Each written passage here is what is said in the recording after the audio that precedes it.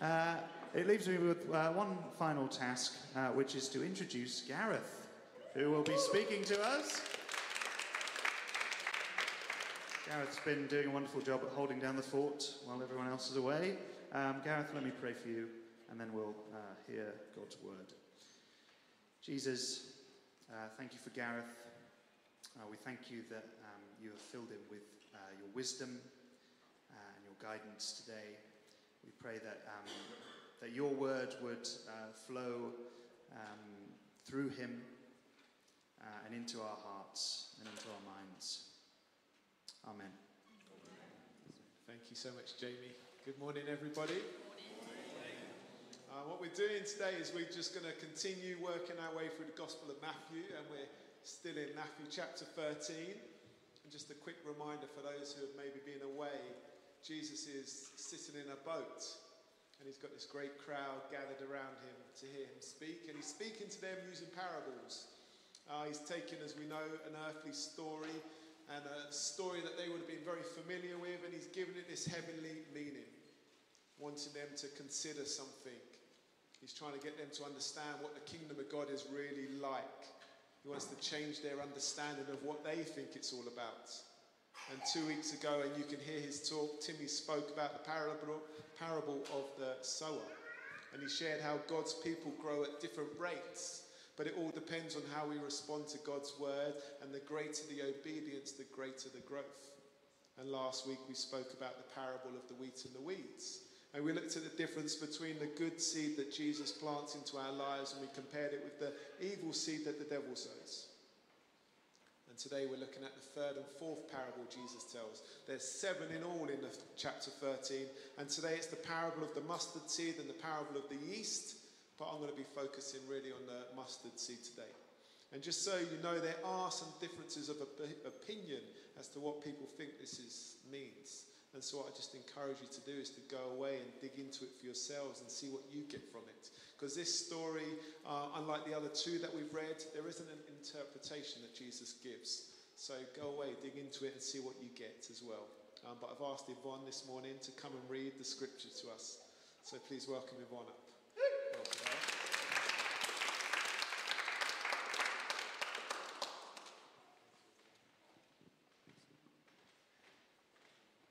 He put before them another parable. The kingdom of heaven is like a mustard seed that someone took and sowed in his field. It is the smallest of all the seeds, but when it has grown, it is the greatest of shrubs and becomes a tree, so that the birds of the air come and make nests in its branches. He told them another parable. The kingdom of heaven is like yeast that a woman took and mixed in with 3 measures of flour until all of it was leavened. Jesus told the crowds all these things in parables. Without a parable, he told them nothing. This was to fulfill what had been spoken through the prophet. I will open my mouth to speak in parables. I will proclaim what has been hidden from the foundation of the world. Hear the word of our Lord. Thank you, Yvonne. Heavenly Father, we just pray for ears to hear this morning. Amen. I've got a little sore back, so forgive me if I look a little bit uncomfortable. There are certain things I don't like to wait for in life. I don't know about you. If I arrive at the underground station and you see the doors closing and you miss your train, I find that frustrating, even though there's only a couple of minutes to wait for the next train. I get frustrated if I choose the wrong queue in Sainsbury's, the checkout queue, and the ones next to me go quicker. And if I leave church and I just want to run across the road, but I can't because there's traffic, I get frustrated knowing I've got to walk all the way to that green man and press the button and wait. And I don't like queuing for rides at the theme park either. Don't know about you. But a recent experience at Alton Towers, I've learned that sometimes it's better to be patient and to wait, and that my ideas are not always the best, and I sometimes need to learn from others. I took my kids to Alton Towers and we queued for about 30 minutes for a ride. And as we got to the front, we suddenly heard the news, this ride is no longer working, you need to go to another ride. I know, rather than walk back patiently with the crowds, I thought I'd have a good idea to climb the fence and to beat the crowds to the next ride. So my kids jumped over the fence and then it was my turn and I climbed the fence and I got stuck at the top of the fence. I couldn't swing my leg over because it was uneven and I just couldn't lift it high enough. So I'm stuck at the top of this fence with my kids just staring at me in embarrassment. But then to make matters worse, next to where I climbed over, there was actually a gate. And this woman, she walked to the gate and she opened the gate, looked up at me, smiled, and walked past with me stuck at the top of this fence. I've learned a good lesson. So a lot of these parables we've been reading are about waiting. And they're about things not necessarily happening when we want it or how we would like it to happen. And Jesus is saying, do you have ears to hear something different? Can you see what the kingdom of God is actually all about? And this first parable that we read is much like that, about a mustard seed, a tiny, tiny mustard seed. The smallest seed, it says, but it wasn't. It was just used as an example of that, something they would have been familiar with. See, the mustard seed was often used as an example when someone was describing something small and insignificant. And Jesus is using the mustard seed to describe what the kingdom of God was like. He's saying the kingdom of heaven is like this small grain of mustard seed, which a man took and he planted into his field. And those listening would have been in shock. They'd have been struggling to understand this. And they'll be thinking, well, you're telling us this kingdom that we've been waiting for isn't going to be this large seed that's going to come in and take over everything immediately. But it's actually this seemingly small, insignificant seed that will slowly grow over time. It would have been hard for them because of the Israelites. They were being suppressed by the Romans. They were waiting and hoping for a Messiah to come. But they were waiting for a Messiah who would descend in, defeat the Romans, set them free, and build a kingdom right there and then in their day. They didn't want to wait. They were not wanting a tiny mustard seed that you could barely see, that seemed small and insignificant. But they had this wrong understanding of what the kingdom of God was really like. Even the disciples were struggling with this idea as well. And Jesus was trying to get them to see something different. Saying, have you got ears to hear? Can you see what I'm saying? See, Jesus was saying the kingdom of God is this small seed, which a man took and he planted in his garden. However, as soon as this one tiny seed was planted, what happened? It began to grow and it began to expand and it kept growing until it became the greatest, to the point where the birds could come and perch on its branches. And if we look at the life and the journey of Jesus, we can see that he is the mustard seed. He is this seed that was planted, and he is this seed that has kept growing, it's kept getting bigger and bigger and bigger. See, this seemingly insignificant seed, it was dropped very, very carefully in the exact place where God wanted it to start growing. And where did he begin? It began in Bethlehem, in the most unlikeliest of places. Mary and Joseph, they arrived in Bethlehem, didn't they? Nowhere to stay, no guest house available for them. They eventually found a place which was most likely in a downstairs room where their animals were kept by their owners. And it was in this place that Mary gave birth to Jesus. It was in that room where that single tiny mustard seed began to grow. And it began to grow and to reach out to the most unlikeliest of people, a group of shepherds in a field watching over their flocks, invited to come and see Jesus. They went and they saw, and they went and they told others. But on the outside, it continued to look really insignificant, didn't it, as Jesus grew up? Where did he grow up? In a tiny town called Nazareth of about 400 people. Nazareth was seen as a town of people who were inferior, who weren't good, or would never make it in life. John chapter 1, Nathanael asked, can anything good come from Nazareth? And that was the general opinion people had about Nazareth and those that came from there. But this is where God placed his seed, and this is where this seed was growing. And if you skip forward to the start of Jesus' ministry, you see that this seed was growing, and it continued to grow in ways that you could not have imagined. Jesus picked 12 disciples to follow him. Not the most powerful, not the richest, not the ones with the most influence, but as we're told in Acts, 12 unschooled, ordinary men. And Jesus took them and he travelled around with them, and he went to the most unlikeliest of places for this seed to grow. He went and he met those who were weak.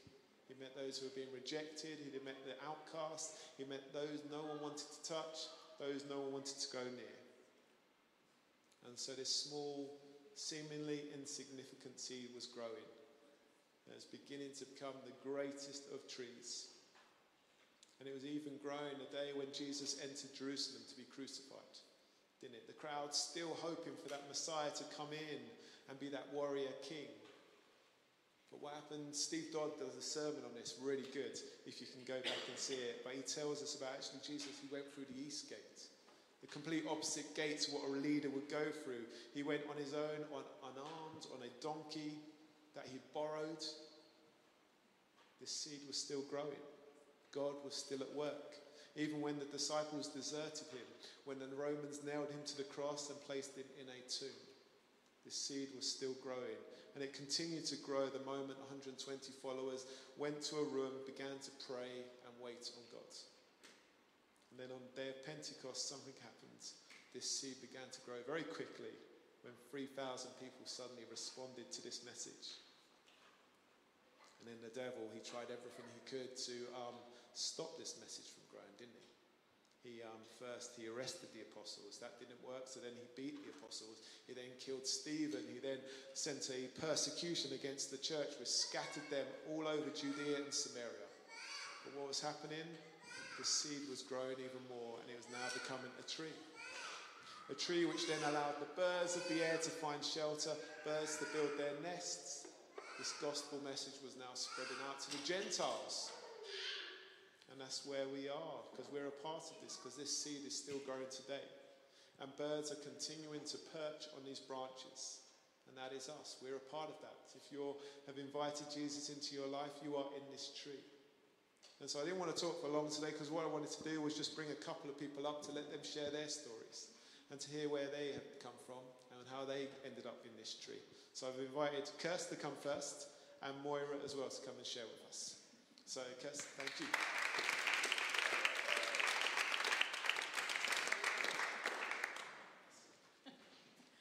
Morning, church.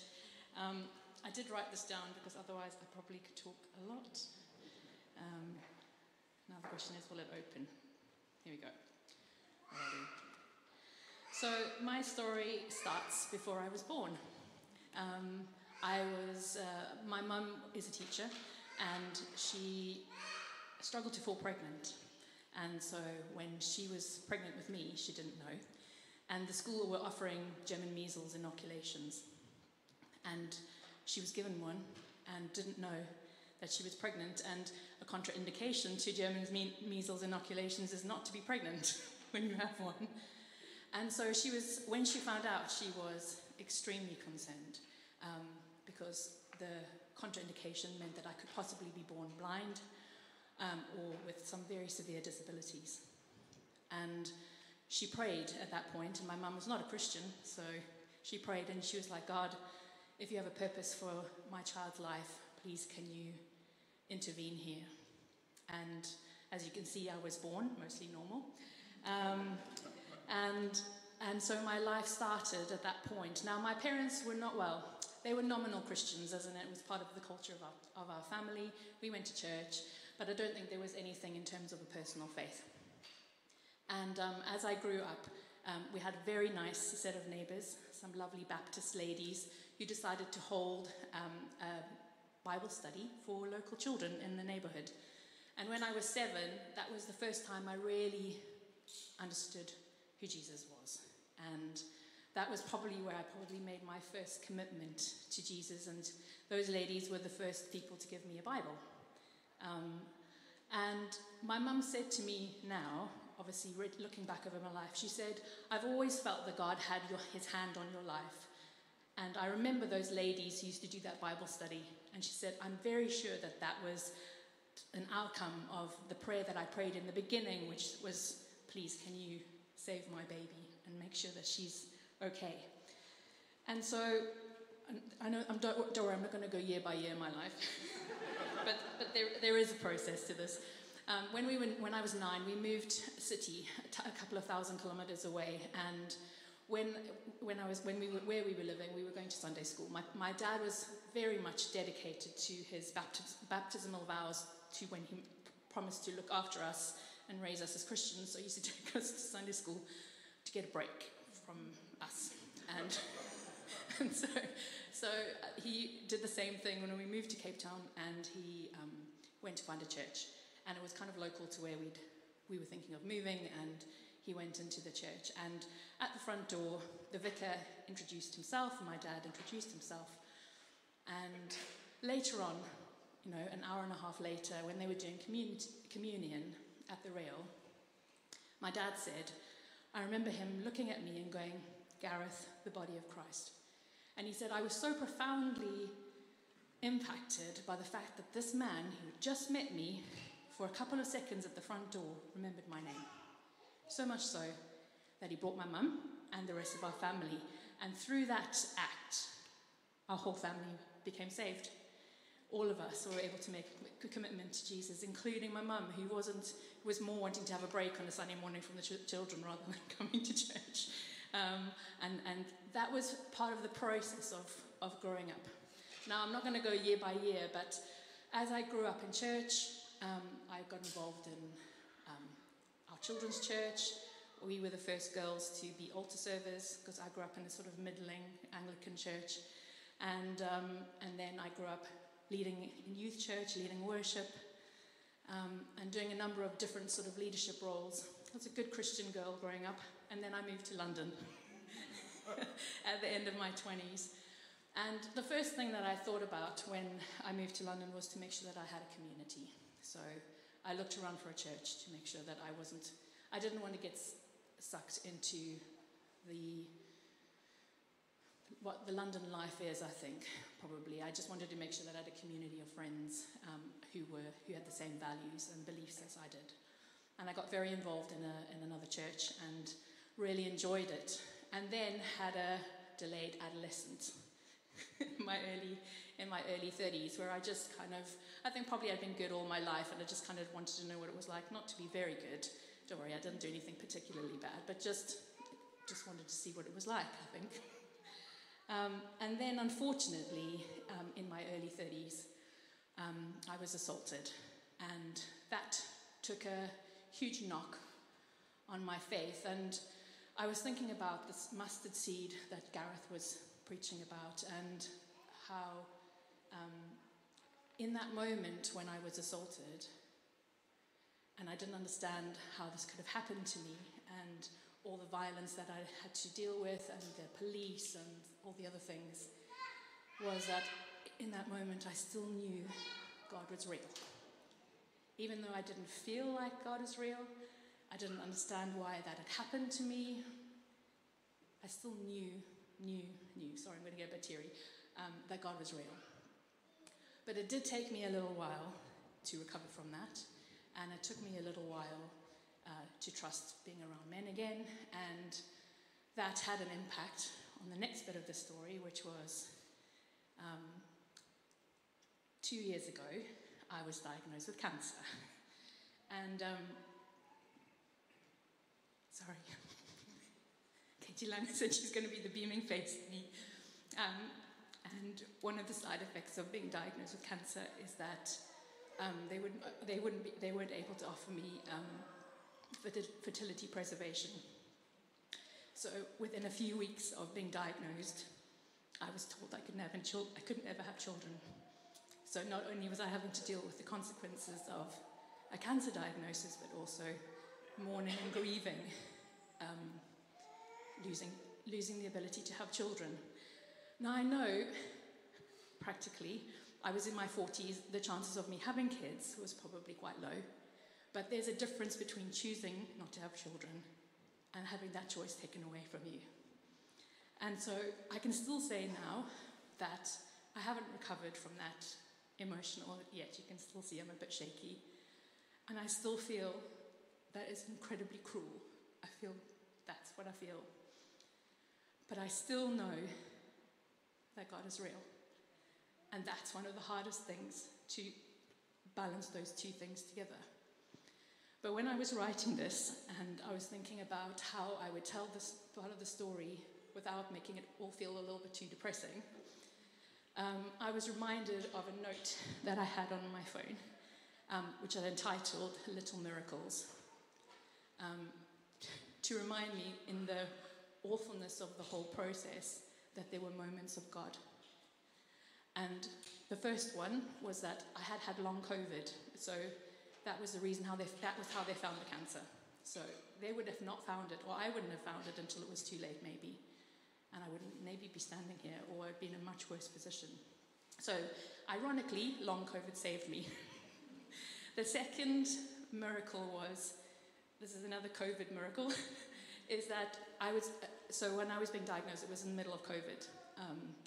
And one of my housemates was diagnosed with COVID, sorry. And I needed to go to the hospital for tests to find out whether it was cancer or not. And I spoke to my friend Katie Lang, and she was like, come and stay with us. Because I couldn't go to the hospital if someone in the house had COVID, because we had to isolate. And so I went to stay with the Langs for a couple of weeks to allow me to go and have these tests. And Katie was there the day I came out of the hospital after having a biopsy and all of the scans. And she was the person who coached me through cancer. Here's the third little miracle. Katie Lang is an oncology nurse. And she knew exactly what to say. She knew exactly what was going on. She understood all of the doctor's nonsense, all their words, all of the language that I couldn't understand. And so that was another miracle that I was able to know about, to know that God had my back. And Katie has been amazing since then. She was there when I was diagnosed. She was there with the consultant who was probably not the best bedside manner in the world. And she was there when I was really struggling and hoping that my mum could come over. And then that was the fourth miracle. South Africa had been red listed, and no one was allowed to come from South Africa.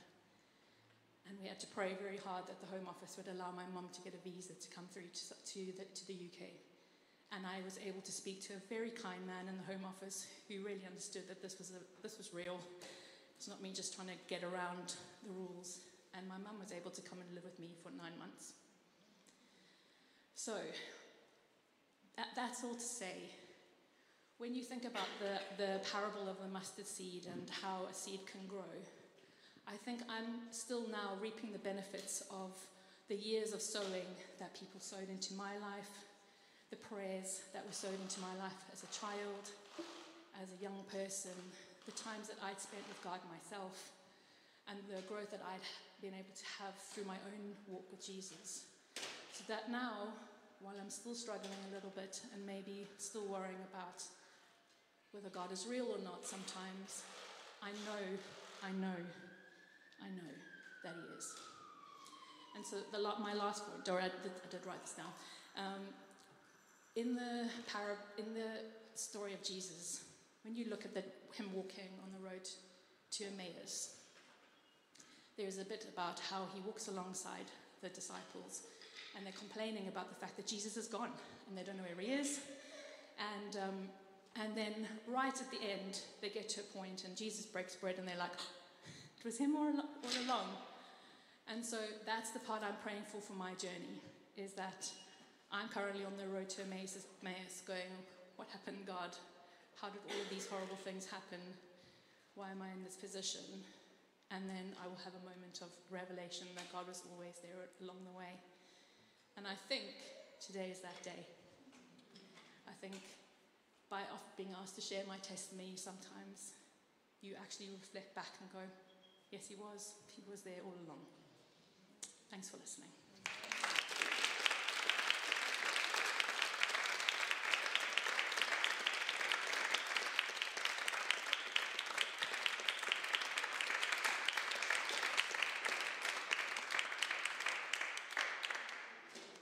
Thank you, Kirsten. I feel quite emotional. It does remind me, listening to your story, and I've been praying into this, my journey too, when Gareth asked us, to talk about this.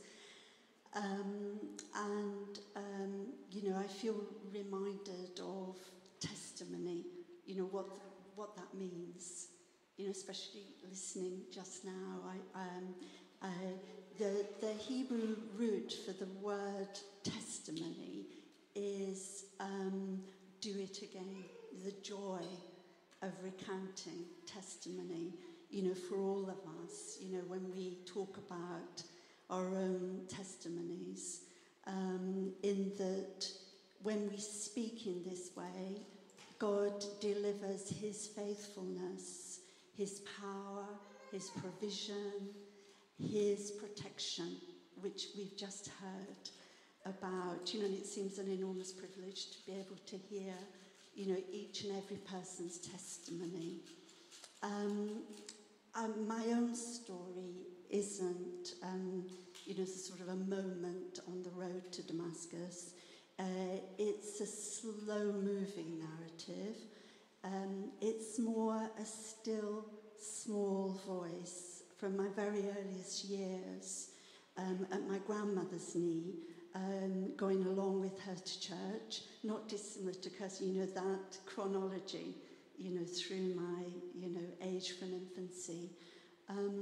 My story is, as for millions in faith across the world, the Lord's hand on my life, on my NHS work, working in NHS mental health services across my adult life, the Lord guiding me as I silently prayed into every therapeutic encounter and every staff supervision.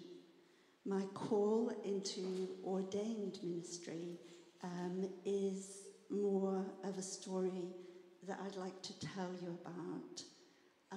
I renewed my baptismal vows at my then church, which was Christchurch Spitalfields, which is 3 churches ago for my ordination training. It was a date with lots of 3s in it. It was the 31st of the 3rd, 13. And I emerged from full immersion in the baptismal water. I wiped my eyes and, blinking out across a packed church, the people I had worshipped with for very many years, I could hear my vicar, Andy, quietly, kindly and gently saying to me, "Is there anything I'd like to say?" I could see my mother in the congregation, calm and confident. Her visit to London was very rare. My mother suffers from neurological difficulties and dementia, increasingly today.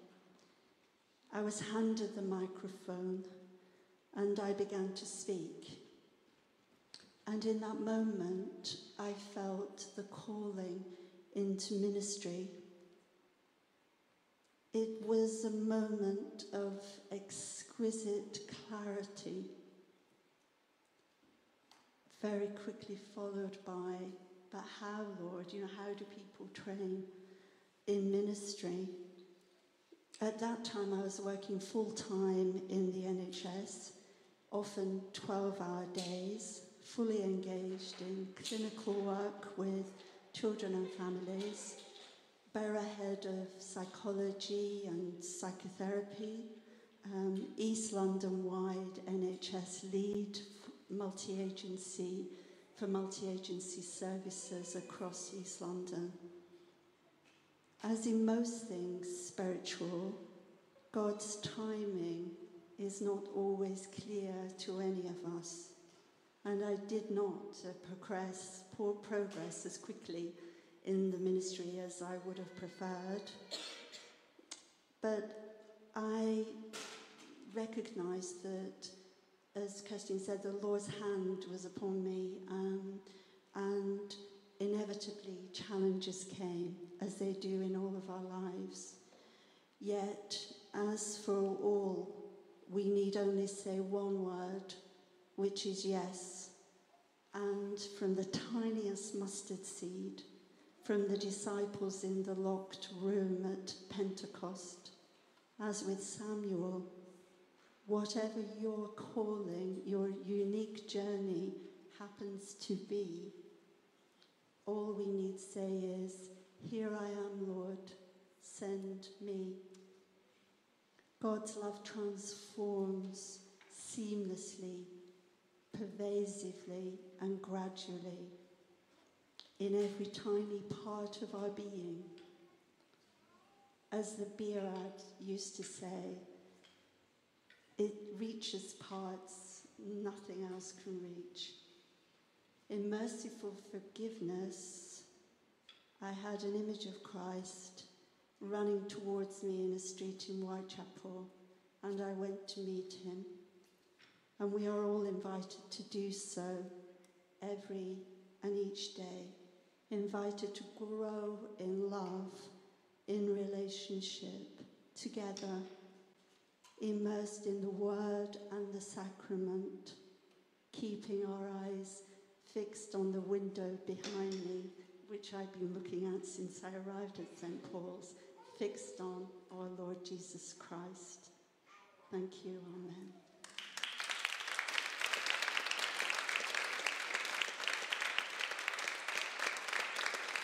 Thank you, Moira. If the band like to come up, just going to close with this last bit. God's kingdom, it continues to grow every day, and we've heard that today. It's growing right now in focus, in the tents, in the fields, and it's growing right here in Tower Hamlets, in the smallest and most hidden of places. And there are birds that still need to build their nests in these branches of the mustard seed, of this great tree. And so we're called to go out, and we're called to invite people to be a part of this and to build their homes on this tree. When Nathanael said, "Can anything good come from Nazareth?" Philip replied, "Come and see." And what did Nathanael do? He got up and he went to Jesus. And when he saw Jesus, he declared, "You are the Son of God." And we're called to go out and do the same. We're called to go to those around us and say, "Come and see who Jesus really is."